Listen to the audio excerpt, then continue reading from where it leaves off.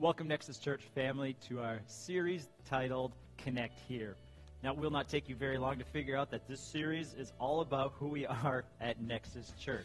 However, I realize many of you who are listening today will not attend Nexus Church at any time. You may live in a different country, different city, different state. But I want you to hold on, because I believe that this series is for anybody who calls themselves a follower of Christ. Why? Because the church is not a building. It's not a location. It's not a statement of faith or a bunch of rules that we follow. It is people. You make up God's family, the church. And over the course of these 9 weeks, we're going to be covering what God's vision is for you. How do you engage in the church? What is it that he wants for you most? Well, we're going to be looking at the pillars of the church, what really makes up the core of who we are as a body. What should that be? It impacts your life because it's how you engage in ministry. And then we're going to talk about the values of what it is that we are as a people. What do we value? How do we carry ourselves? What do we do as a follower of Jesus? And so my hope is that you can follow along over the course of these 9 weeks and examine yourself. Take a look. What is it that God is speaking to me? And if you're not part of a church, I encourage you to go to a church that has these same values and pillars in their church so that you can be engaged and grow and develop into who Christ has for you. If you have any questions or ways that you want to get a hold of us, you can go to nexuschurchmn.com. You can find all the ways to connect with us there. And I hope that you enjoy today's message.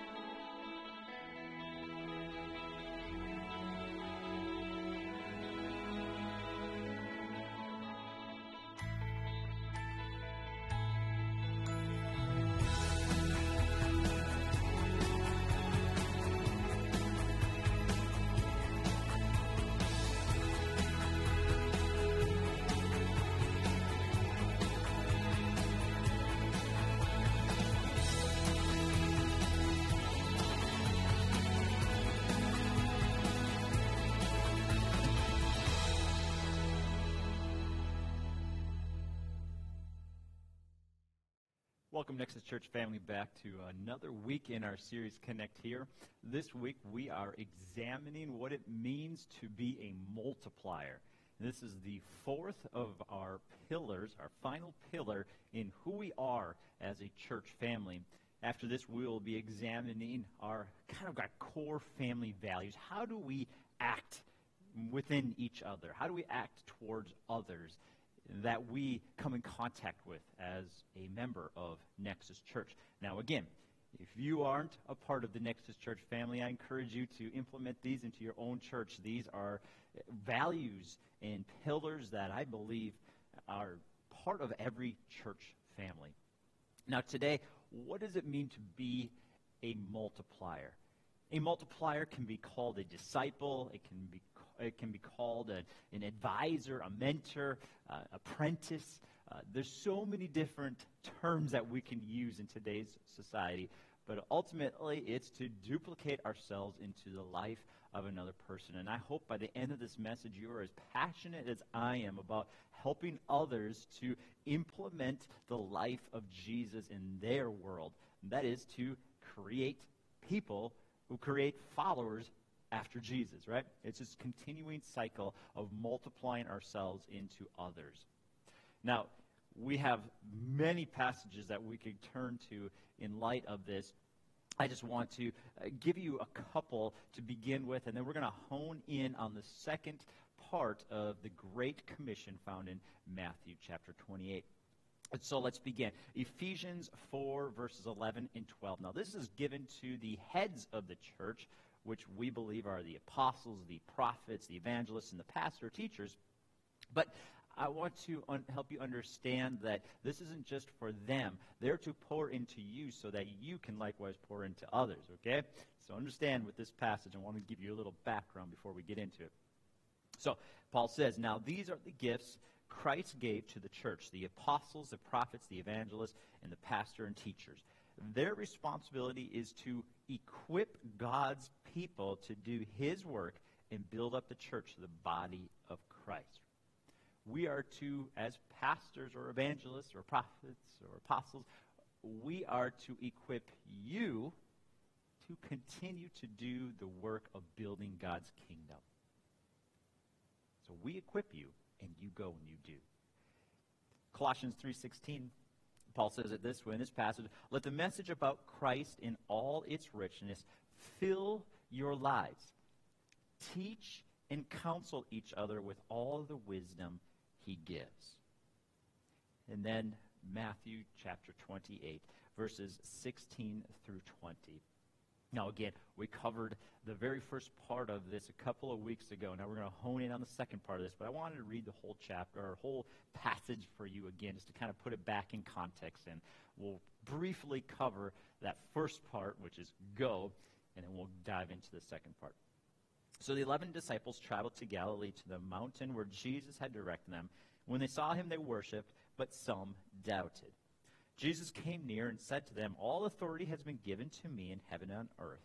Go therefore and baptize, or to make disciples of all nations, baptizing them in the name of the Father and the Son and the Holy Spirit, teaching them to observe everything I've commanded you. And remember, I am with you always to the end of age. Now again, a couple of weeks ago, we just honed in on that go. What does it mean to go? Right? Now, the second part of it is to baptize and teach. But before we can ever get to the baptize and teach, we need to get people to follow after us, right? We're not going after people who are already believers in Jesus. We need to be about the same mission that Jesus claimed in Luke 19:10, where he said his mission was to seek and to save the lost. That is ultimately where we begin. We seek and we save the lost. We go where the lost people are, where there is no knowledge of Jesus. A very apostolic or mission kind of minded person. You don't need to be a missionary or a church planter to go after lost people. You simply need to go where they go. Their games, their restaurants, and be with them. And we talked about that a few weeks ago, that we go where they are, we serve them wherever there is a need that arises that we can serve, and then ultimately we invite them. When we show them that we love them, we appreciate who they are and what they're passionate for, and we come alongside them, eventually we need to invite them and allow them to come in to our world. But what happens when they do? Well, with the gift of God and his Holy Spirit, we believe that they will come to salvation. Maybe not the first time they ever walk through the doors, but if we've loved them, if we cared for them, they'll see something in us that they desire. If we're truly following after Jesus and being real and loving them, we're going to be generous. We're going to be caring. We're going to show them Jesus. And a true, authentic life lived after Jesus is one that they'll want to follow. And so, therefore, we, as Jesus said in Matthew 28, we then baptize them. We bring them into the family. We welcome them. They pray a prayer of salvation and ask Jesus to be their Savior, to forgive them of their sins, and to be their Lord, the one that they will follow after for the rest of their lives and on into eternity. We then teach them. We come along and we teach them. We teach them. But teaching isn't easy, is it? Right? Baptism is easy, right? We just simply take them down and we proclaim, you are now a follower of Jesus. I baptize you in the name of the Father, Son, and the Holy Spirit. You are part of the family. That's the celebration part. It's the next day when they wake up and they're like, well, what does this mean? How do I live this out at work, at school, my neighborhood, with family? What does this look like? What does it mean to teach? Paul said in 1 Corinthians 11:1 that we are to be imitators of him as he is of Christ. He was an apprentice, right? He was a mentor. And he told those who came after him, you need to imitate me. That's a high calling. Apprenticeship or mentorship or discipleship is not an easy thing. It requires really three things. It requires time. Now, people say that it takes approximately 20 hours to fully grasp something, right? And so after about 20 hours, your follower, that one that you've taken underneath their wing, they get Christianity. They understand the concept and the basis of how to live out a life. But listen to this. It takes an average about 500 to 1,000 hours. It's anywhere between 4 to 6 months of 40 hours a week of pouring into them and to excel at something. Now, you think about that at your work. Absolutely. Before you can really feel confident, even if it's the same company that you've worked for your whole life, you get transitioned into a new department. It could take up to 6 months for you to really feel comfortable and like you know what you're doing and confident that you can make a good decision all the time. Sometimes even longer. But that's the reality. We put a person into a class sometimes, and we expect them to, after 3 or 4 sessions of an hour each, to get it and to just be able to succeed at this life of following God. But this is a lifetime thing, right? We're constantly learning, constantly digging into different areas, and it requires us to walk with them. Jesus did it for 3 years, and they still were stumbling along the way. So it takes time. Not only does it take time, it takes intentionality in sacrifice. Right? Luke 6:40 says that a disciple is fully trained when he becomes like his teacher. That doesn't happen overnight. It takes intentionality. And ultimately, it takes implementation and releasing.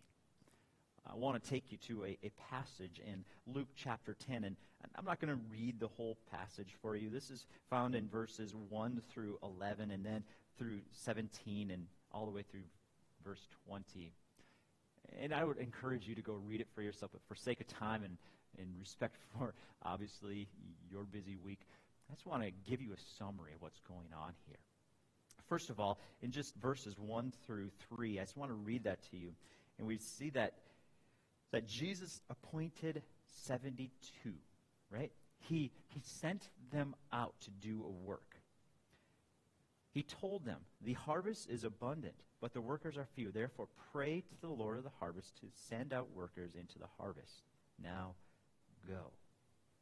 He sent them out, and then he described to them what they must do. A lot of symbolic terminology here, and I'll just let you get a good commentary and unpack what it all means. But Jesus taught them. He poured into them. Up until this point, he'd been teaching for quite a while now, and then he lays out what they were supposed to do. Gave them great details. Warned them about what could happen. And then he sent them out. And then the 72 returned with joy, saying, Lord, even the demons submit to us in your name. And then he told them.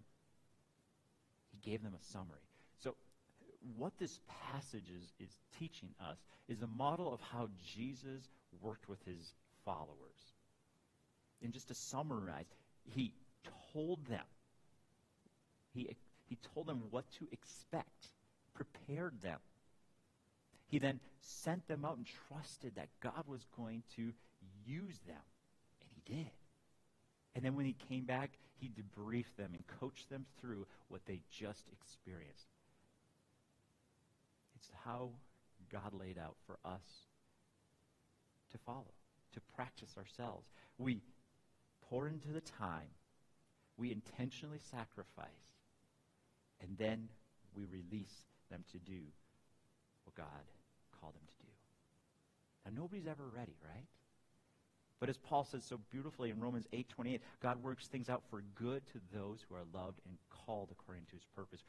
We can trust that even though they may not be fully ready, just like the disciples when Jesus went to be with the Father, they weren't fully ready. And even when the Holy Spirit came and filled them and empowered them, the presence of Jesus through the Spirit empowered them, they still were human. And there were still quarrels that happened. We need to trust that God ultimately will work all things out for good, because he cares more about his kingdom than we could ever imagine. He's God. He's in control. And we need to release them. Brother Yun put it this way. He said, "It is not great men who change the world, but weak men in the hands of a great God." That's good. That's good. It's weak men in the hands of a great God. So pour into these people. Not asking you to pour yourself into 12 people like Jesus did, but find a person. And maybe if you're lucky, you can have 2 or 3 who you have the privilege of walking alongside and showing them what it means to follow Jesus.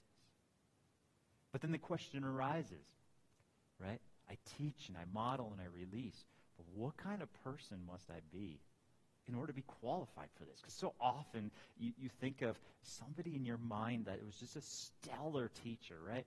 This person that just you could never be like. That's not the goal. Your goal isn't to be like the greatest teacher that poured into you, or mentor, or youth leader, whatever, that you can think of, that you're like, oh, that's what I want to be, but I couldn't be that. Well, that's not you. You weren't Mr. Whoever, right? You are you. And it's time for us to step back and not try to be somebody else, but to be you in the life of another. But there are some basic things that every follower of Jesus should be if they are truly a follower of Christ, right? If we're going to be imitators of Christ, if we're going to have somebody look up to us and do exactly what Paul poured out into Timothy's life, right? When he says, be imitators of me as I'm an imitator of Christ, that means we need to be an imitator of Christ. So though you need to be yourself, you can't be going out and stealing things and breaking the 10 Commandments or something like that. And so here's just some basic things that I want to encourage you to just frame your mind around and then be yourself within these guidelines, these guardrails, if you will, in following Christ and being a multiplier, what he has called you to. Ultimately, his vision for you is to be a multiplier. So here we go. The first one, simply spend time with God. The first thing that we can do to spend time with God, no-brainer, right? Read God's word, 2 Timothy 3:16 through 17. All Scripture is inspired by God and is useful to teach us what is true, to make us realize what is wrong in our lives. It is to correct us when we're wrong and teaches us to do what is right. God uses it to prepare and equip his people to do every good work. There's nothing better than being a multiplier for God's kingdom. When you pour into God's word and spend time, he will equip you to be a multiplier. And then the second thing with spending time with God is to communicate with him. Philippians 4:6 and 7, don't worry about anything, but in everything through prayer, petition with thanksgiving, present your request to God. And the peace of God, which surpasses all understanding, will guard your hearts and minds in Christ Jesus. Spending time with him in prayer, communicating with him and letting him communicate with you, it will build you up. Get rid of that time spent on your phone or in the news or listening or watching TV, whatever it might be. And let God pour into you. Because who you are inside is what will come out. Leonard Ravenhill put it this way. He said, no man is greater than his prayer life. Failing here, we fail everywhere. I think 1 and 2 go right in hand. Spending time with God in his word and in communication through prayer. That's your 2 biggest things. You get that solid, what comes out will truly be an imitation of Christ. Second thing I want to encourage you with after you spend time with God is spend time with your church family and mentors. Who is it that you can feel comfortable with sharing your struggles, questions, your doubts with? Find that person within your church family and let it just speak to you, encourage you. Ecclesiastes 4, 9 through 10 and 12, two are better off than one, for they can help each other succeed. If one person falls, the other can reach out and help. But someone who falls alone is in real trouble. A person standing alone can be attacked and defeated, but two can stand back to back and conquer. Three are even better, for a triple braided cord is not easily broken. And then, of course, the infamous Proverbs 27:17. As iron sharpens iron, so a friend sharpens a friend. Can refine you, can encourage you, can empower you. That's what a partner can do. So find that person. Spend time with them every week and daily if you can, encouraging one another. And so spending time with God through his word, conversation through prayer, spending time with someone you can look up to or share life with and encourage one another, challenge one another. And lastly, to be a multiplier, to make a difference in other people's lives. Continue to learn. Continue to be open. Don't get so caught up in thinking you have all the answers. It doesn't matter if you're the greatest pastor in America or the president of the United States or somebody of great power and great knowledge, fully educated. We all are called to be learners and growing and developing and opening to what God has for us. Proverbs 18:15 says, intelligent people are always ready to learn. Their ears are open for knowledge. And then again in 9:9, instruct the wise, and they will be even wiser. Teach the righteous, and they will learn even more. And then 2 Timothy 2:15, work hard so you can present yourself to God as received and improved. Be a good worker, one who does not need to be ashamed, who correctly explains the word of truth. Simply put, you can only take people as far as you have gone.